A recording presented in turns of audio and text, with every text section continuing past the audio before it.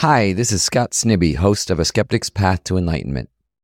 My new book, How to Train a Happy Mind, shares the accessible approach to Buddhism familiar to podcast listeners. It features a foreword by His Holiness the Dalai Lama, and you can order it right now in print, ebook, or audiobook, just about anywhere you buy books. In May, I'm doing 2 special events in New York City, one with musician and artist Laurie Anderson, and another with DJ Spooky. Both events can also be streamed online. Go to our website at skepticspath.org for more details on the book and tour.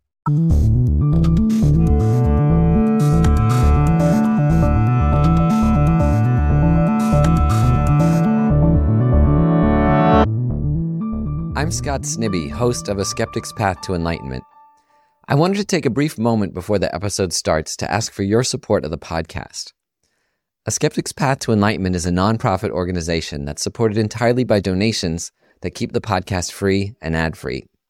To support us now, visit our website at skepticspath.org. We accept cash, credit, Bitcoin, and other cryptocurrencies, and your donations are tax-deductible in the U.S.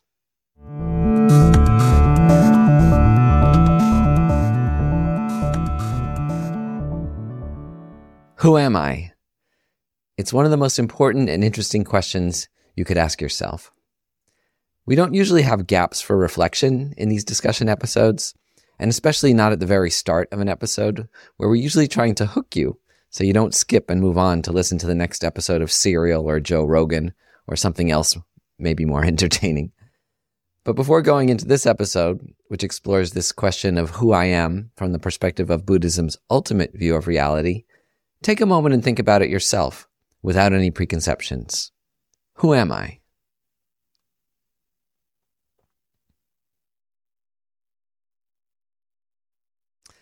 So what did you come up with for an answer? Did you identify with your body? Did you decide that you were your brain? Maybe you decided that you're defined by whatever mark you've left in the world so far, the work you've done, the children you've raised, the warm feelings toward you from friends and lovers that keep your memory alive and positive in the world. If you're a believer in a higher power, or if you were raised as one, then perhaps you believe in a soul, some immaterial aspect of yourself that moves from this life to the next, from earth to heaven or hell, like many Christians and Muslims believe. Or if you were raised as a Hindu, you might believe in an Atman that travels from body to body across different lifetimes. Did you conclude that you are your thoughts or your feelings or your accumulated knowledge, that you are more your software than your hardware? A lot of technology-minded people today not only believe this, but they also believe that this sum collection of your brain's connections and neural activity could be downloaded to a digital brain in a virtual world where you could continue living on forever, or at least as long as the computer running the simulation kept running. You can get a glimpse of this view if you've watched Netflix's Dark Mirror episode, San Junipero. I don't watch a lot of TV, but I've watched this episode a few times, and I have to say it's one of the most perfect pieces of television I've ever seen, not only because it's set in a perpetual California new wave 1980s beach town, like the one I grew up in. This is the second to last episode in our series on emptiness, or the interdependent nature of reality. So far, we've only looked at how external objects appear to exist from our habitual mental shortcuts as solid, separate, and unchanging. But we haven't analyzed ourselves. We've mentally taken apart objects into their parts. We've meditated on their causes and conditions that brought those parts together.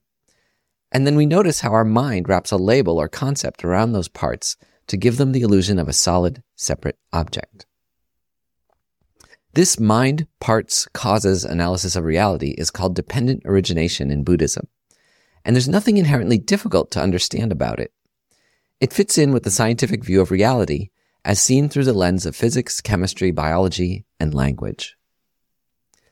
But the whole point of learning the dependent origination analysis of external objects, like a phone or a cup or a car or our home, is to ultimately apply this analysis to ourselves.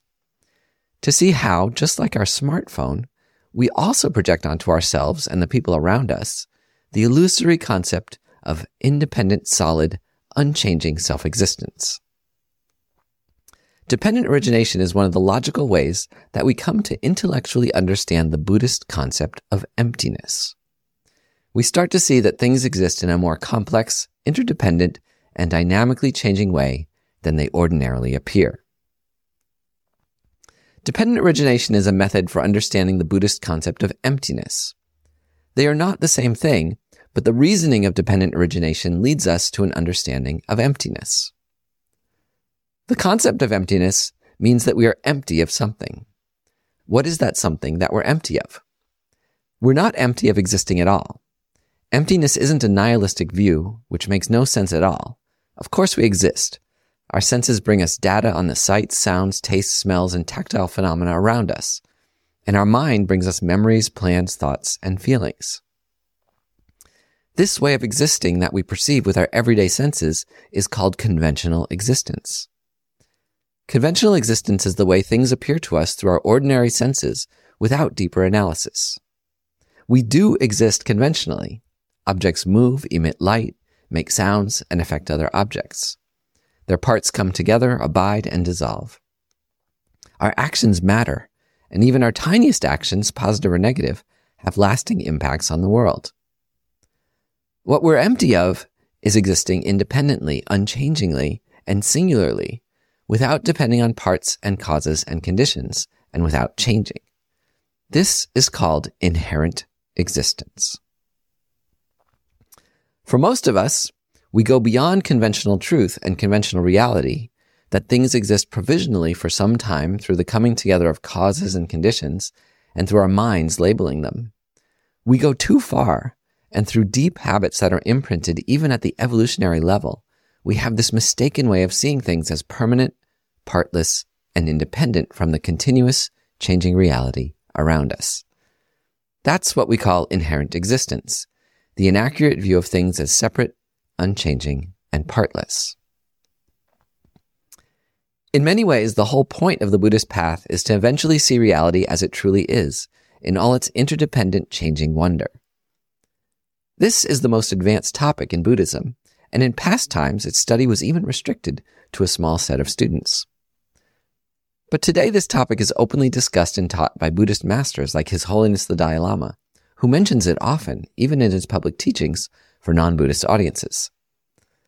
The Dalai Lama says that his audiences now are so highly educated in mathematical, logical, and critical reasoning that this topic is relatively easy for us to understand.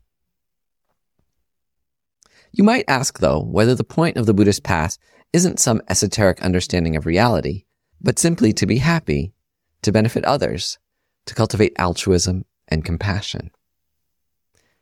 And the answer is also, of course, yes. Emptiness and bodhicitta, this altruistic wish to perfect our minds for the benefit of all beings, are sometimes called the two wings of the bird.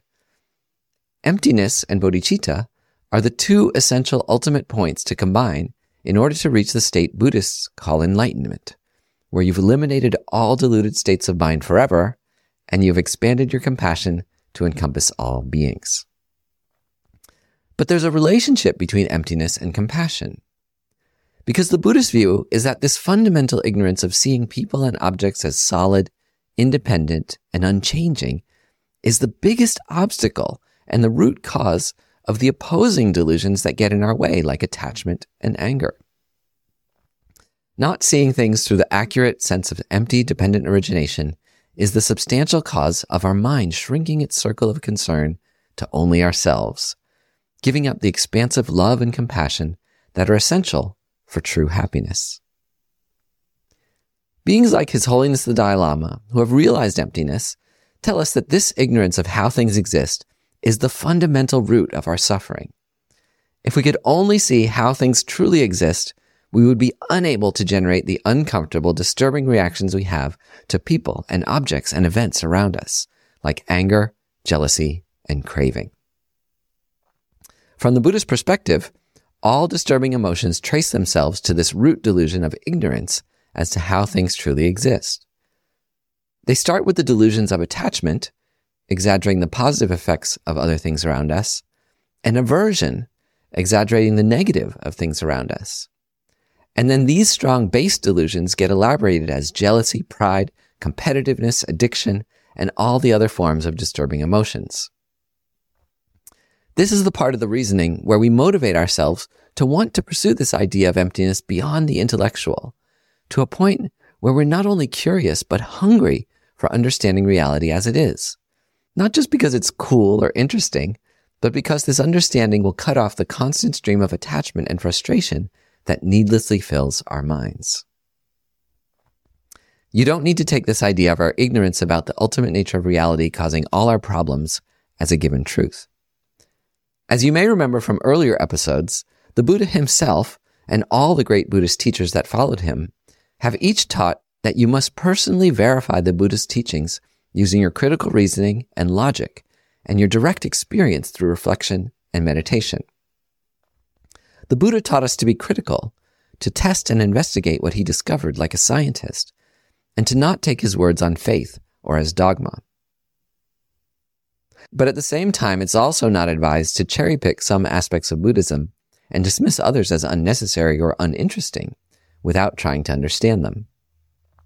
If you were to study cooking or chemistry or physics or computer programming or music, it's not possible to accept only a few of the elements of a field of knowledge and toss out the others. As an absurd example, you can't dismiss the validity of algebra but continue to love geometry. They're both inseparable parts of the coherent system of mathematics. All the components of any coherent system have been carefully discovered, verified, and continuously tested by those that master their fields. As Venerable Robina Courtin mentioned in our interview with her, Buddhism is a complete systematic view of reality that creates the true causes of happiness for living beings. She said that a reasonable way to learn and explore any coherent system is to take on the full system as a hypothesis and validate its truth as a system and not as separable components or one-off practices. It's wholly possible to approach this path from a secular skeptical point of view, but it's not likely effective to take the view of a dilettante who just samples a few bits from the platter of a coherent view of reality. So this idea of fundamental ignorance about the true nature of reality being the root of our suffering is one to take on as a hypothesis. The fundamental hypothesis of Buddhism as the true way to eliminate the causes of our mental suffering and create the causes for happiness. To prove whether it's true or not, like any system, is first through learning, then through reflecting, and most of all through meditating on the illusory way that things appear conventionally. Then, critically analyzing and taking apart that reality to see if it really exists in the way it seems. The profound aspect of meditating and reflecting on emptiness is that it's a continual process of searching, but not necessarily ever of finding. When we apply this analysis to ourselves, we search for the illusory, solid, unchanging, independent, annoying self that gives us so much grief. Does that person truly exist in the way they seem? Next week, we'll go through a guided meditation on the dependent origination of the self, which is the most essential way to explore emptiness. But in this episode, we go through the points of meditation as a discussion, thinking about them with eyes open. It might be nice to listen to this episode even as you're out on a walk, engaging with reality. Become familiar with these points and decide whether they make sense logically, whether it makes enough sense for us to provisionally accept this idea that the way we habitually see ourselves and others doesn't come close to the rich, interdependent, vibrantly changing, and alive beings that we all truly are. When we meditated on the emptiness of objects, we used a 3-part analysis that broke them down into the object's parts, and then those parts, seeing that you can dissect an object even at the material level forever, down to the fundamental building blocks of matter, and even energy itself. We saw that through analysis, we can become aware of the causes that brought those parts together, and the mind of the observer that wraps those caused parts into a labeled entity like phone, car, home, or meal. The meditation on the dependent origination of objects, though, is really only a warm-up for meditating on the emptiness of the self. We meditate on the emptiness of objects, kind of like the warm-ups an athlete might do before the real main event. For meditating on emptiness, the main event is meditating on the emptiness of the self. And there's a very serious way that objects differ from people and other living beings, which you're probably aware of, which is that, unlike objects, we have minds, a sense of an independent self, awareness, and agency. So the analysis of emptiness of a person is different from the emptiness of an object, because we not only consider the parts and causes of our body, but also analyze the mind itself and examine how the mind itself can be empty. When we start to analyze the nature of our mind, in one sense, it's wonderful and stimulating. We did this as our very first meditation, meditating on the spatial and temporal aspects of awareness itself. We got a sense of what our mind might be without thoughts and feelings and emotions. What the space of the mind is like when we quiet ourselves enough to become aware of our subtler nature. When we did that in meditation, it might have felt profound to see that there's a space or timeline in which thoughts and other mental experiences appear, but that we can also experience that space itself. We are not our thoughts, but thoughts appear in some greater space of mind. But the question that comes up when we start to look at the dependent origination of mind is, what is the mind? This is where, for some of us, a small leap is required to understand whether the mind is a material or immaterial phenomenon. There are some hardcore materialists who assert that the mind is a side effect. Some people use the more technical term epiphenomenon to describe what the mind is, as a side effect of material neurological activity. There are some that assert that our mind is merely the brain. The Buddhist view very much disagrees with this perspective that the mind is material, and it's worth arguing this for a moment before finally discussing the steps of meditation we go through in analyzing the dependent origination of the self. What I'd like to emphasize here is that immaterial does not necessarily mean metaphysical or supernatural or magical or new age or anything that requires a belief in alternate planes of reality. I'd like to argue that no matter how much of a hardcore scientific skeptic you consider yourself, you already believe in immaterial things. When I have this argument face to face with people who argue that everything has a material cause, I often ask them, do you believe in math? And of course they answer yes, and then I ask, where is math? Can you show me a math detector? When you look for mathematics, you can't find the math itself as some material phenomenon in the world. But the reality of mathematics is possibly the strongest, truest thing that human beings have substantiated. The absolute reliability of arithmetic, algebra, geometry, up to Newtonian calculus and physics, Einsteinian relativity, and the probabilistic quantum equations that govern the workings of all our electronics and data. Math is real, but it's not material. Math can't be isolated to a textbook, or to someone's mind, or to the instantiation of mathematics in computer code, or even to the way that mathematics seems to be the model for how the universe works. The universe simply operates, but mathematical equations model its working more precisely than any system ever discovered. To be cute, I often follow up by asking this person, do you believe in love? And there are a few that would say they don't. We've all experienced love for our parents, siblings, lovers, parents, children, and heroes we admire. But where is love? Is it in our brain? Our thoughts? The books and movies about love? Love is also immaterial. There's no love detector, but subjectively, we can each experience it, and it's as real as mathematics. To get even more practical, even an email is immaterial. Where is it? There are many copies of an email's text. Is the email in all the copies? It can't be, because some of these various copies exist for a time and then are deleted. Is the email in the one copy you read at the moment? Is the email in computer hardware itself? If so, which computer? The one in your hand? The ones in the cloud? Is the email in your mind? Is it found in the individual characters? Is it in the ones and zeros that represents those L's, O's, and V's? Is it in the electron zipping around according to quantum equations, momentarily captured and measured? Even an email is hard to find and seemingly immaterial, or at least dependently originated between material and immaterial elements. So if you have a hard time accepting the immateriality of the mind, try and consider your mind not as something spooky and supernatural like a soul or a ghost or even a computer program that could be uploaded to the matrix, but simply that the mind is as real as math or love or an email message. Now we get to the point of how to do this meditation on the dependent origination of the self. Today, it's an introduction to the topic, and next week we'll do this more contemplatively and slowly in the context of a guided meditation. When we look at ourselves in an unexamined way, we tend to see ourselves as permanent, partless, and independent. We see ourselves as permanent in that as we go about our day, we aren't aware that we were once conceived and born, that will one day die, and that we are, even now, continuously changing.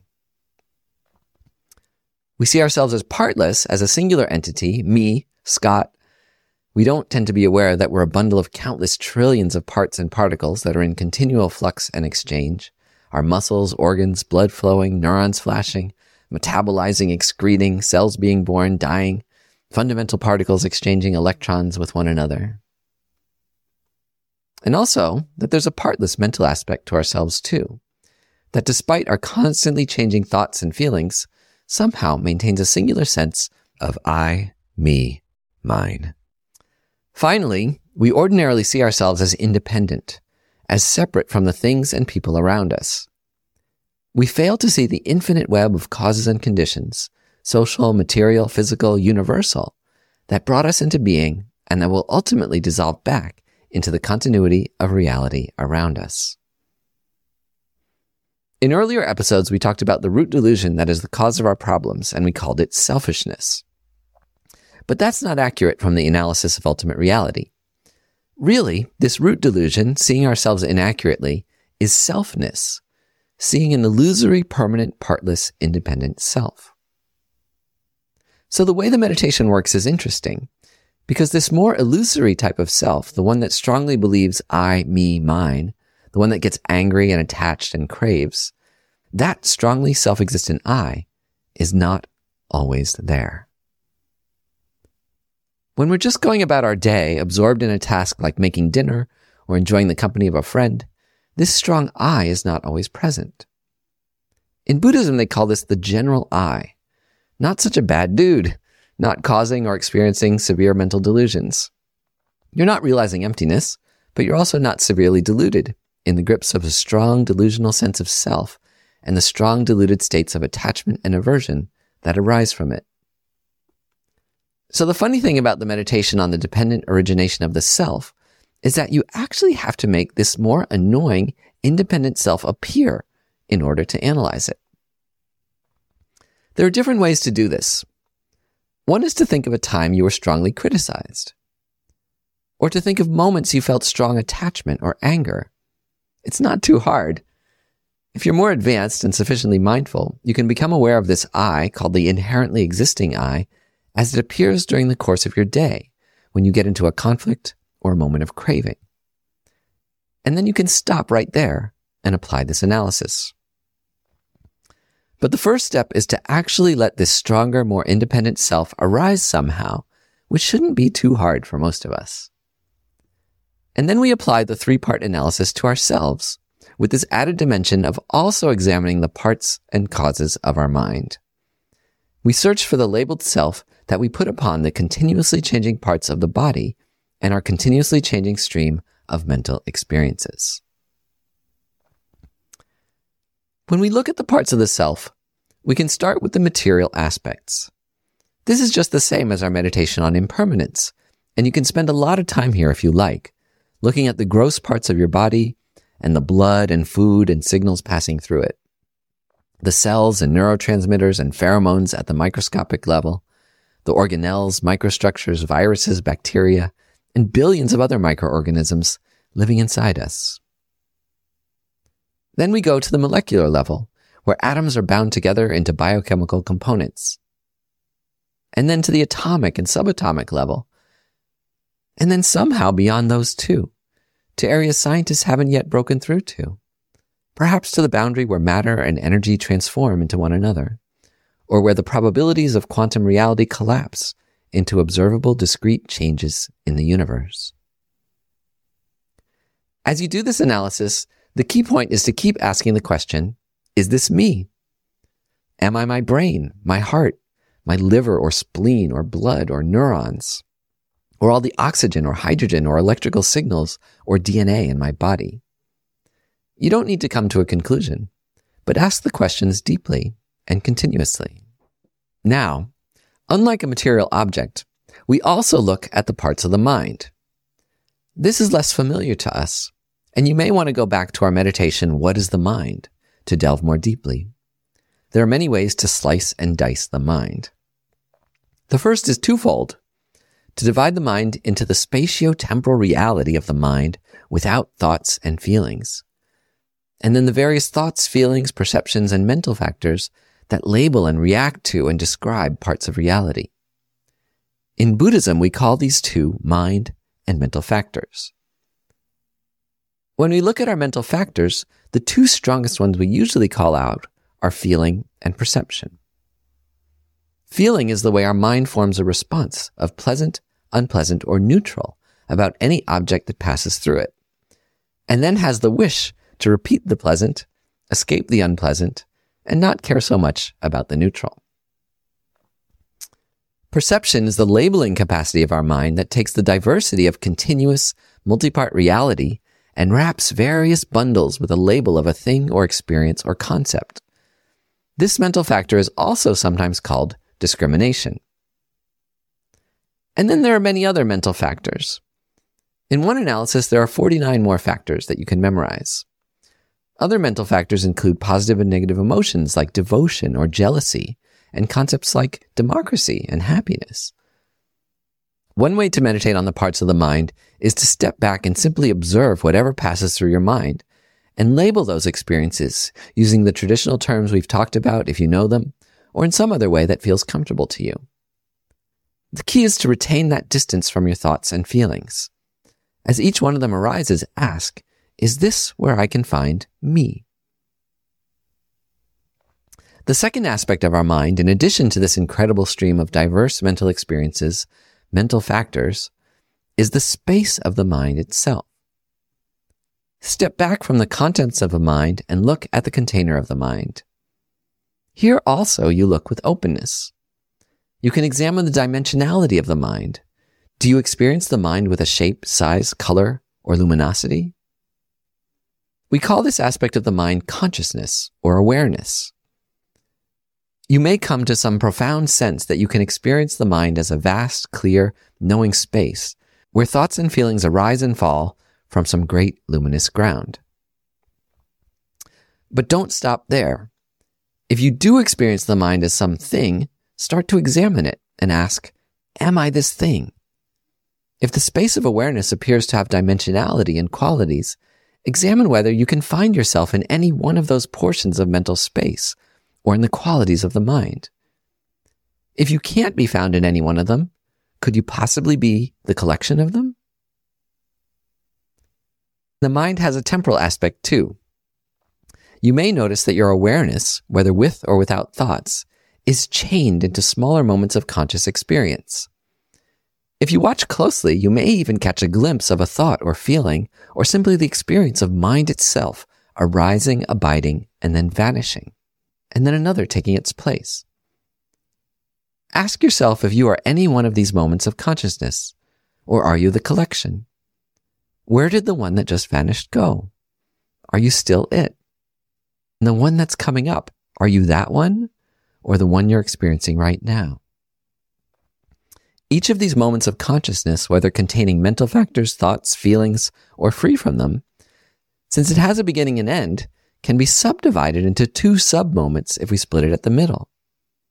When we do that, do we find ourselves in one, the other, both, or neither? If you do this ad infinitum, do you find a quantum of consciousness? Keep searching for yourself in whatever you explore mentally. That's the point. Next, you move on to reflecting on causes. First, what are the causes of your body? Small parts of your mother and father to start with, but then the workings of cellular reproduction that took food and fluids from your mother's body and ingestion and gradually transformed them into your body. Over time, you kept eating and breathing and exercising, and countless people around you, but especially your mother, cared for you, nourished you, made you stronger and healthier. Thich Nhat Hanh puts it so elegantly when he says, "You are only made of non-you elements." Everything that is you came from outside you. Parts of your parents, food, dirt, air, back through the history of civilization, evolution, life on Earth, the formation of our solar system, stellar explosions that created all the heavy elements like carbon and nitrogen, and the Big Bang itself at the start of this universe. You can be creative here and come up with much more than this short list. The causes of your body. And as you do, search for yourself in any one of these causes. We sometimes get mad at our parents, putting the blame on them for bringing us into this world. But are they the first cause of our existence on Earth? The mind also has causes, and these become subtler and subtler. As you reflect on each of them, keep searching for yourself among these causes. Every word you know, someone else invented, and you learned from someone else. A large cause of who you are your parents and teachers that taught you most of what you know. And then the books and media and knowledge around you, all created by others. But then there are these subtler aspects of mind that we become aware of. Mental factors, feelings, perceptions, moments of awareness. Examine these subtler aspects of your mind and question the causes of your stream of consciousness. There is a doctrinaire Buddhist view that the cause of a moment of consciousness is simply the previous one. And it's worth taking this on as a hypothesis and examining it, searching for yourself in this view of mental cause and effect. But then also look wide open at this question. What is the cause of my subtle awareness, my sense of being aware and present, and my capacity to know and feel? Then we look at the mind in still another way, honing in on the mind's role in forming our sense of self. Not selfishness, which is a side effect, but self-ness. I am Scott. Scott is the label I place upon the continuously changing parts of the body, this stream of subjective mental experiences, the infinite causes that brought them together here, and that will ultimately dissolve them apart. But what am I? Who am I? As you ask this question, you can sometimes experience a feeling almost like in the Matrix, when time slows down and you feel able to see reality from a distance, almost the way Neo was able to step around bullets. Who am I? When that person was yelling at me, who was that person? Who was the person that got angry back at them? Was I the feeling of anger, my red face, my brain activity, my lips moving, my lungs pumping, the air vibrating, the sound coming from my mouth? Sometimes this can make you laugh, and you have a feeling that I'm not any of these. Who was that person getting angry? On what basis was there even a valid reason to posit a separate me and them and join a fight over these illusions? You can be completely open in this analysis. If you really believe in the materiality of the mind, then meditate that way. Try to find the mind wholly in the body and brain. But also investigate what thoughts are. Where are they and how they can be divided, even if you believe they stem wholly from material causes? There isn't necessarily a right answer in the process of meditating on emptiness of the self, dependent origination of the self, but you do need to ask the right questions. Keep asking, is this me? Can I be found in this physical part, this mental moment? Come to see the more subtle, changing, flexible, interdependent way that you exist moment to moment, to escape the painful illusion of separateness and neediness that binds us to continued feelings of craving and anger.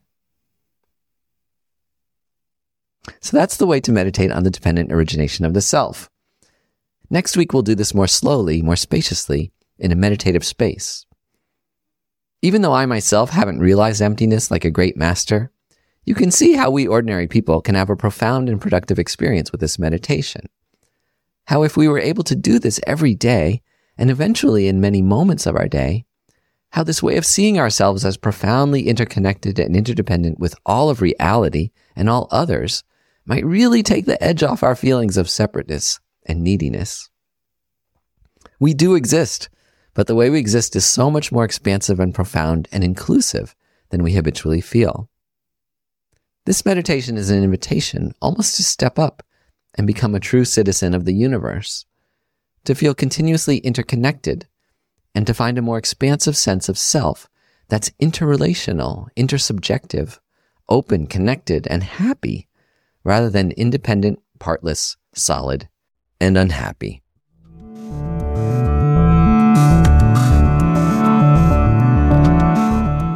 Thanks for joining me in this episode of A Skeptic's Path to Enlightenment. This is a tricky topic, and I'm not a person who has realized emptiness, unfortunately. So all your comments and questions are welcome. And ones that I can't answer, I have fantastic sources to go to in both living masters and authentic Buddhist texts. You can read a transcript of this episode on our website at skepticspath.org and also offer your comments there, or follow along with us on Instagram, Facebook, Twitter, or LinkedIn. We also have a private meditation discussion group you can join on our website, and we routinely run courses that go through these topics in depth. If you enjoyed this episode, please consider making a donation to our podcast. A Skeptic's Path to Enlightenment is a nonprofit organization supported by donations that keep our podcast free and ad-free. To support us now, visit our website at skepticspath.org. We accept cash, credit, Bitcoin, and other cryptocurrencies, and your donations are tax-deductible in the U.S. Thanks to my partner and producer, Stephen Butler, for so beautifully producing these episodes and helping to structure the content and correct my mistakes with valid scholarly references from the precious lineages of Indian and Tibetan Buddhism.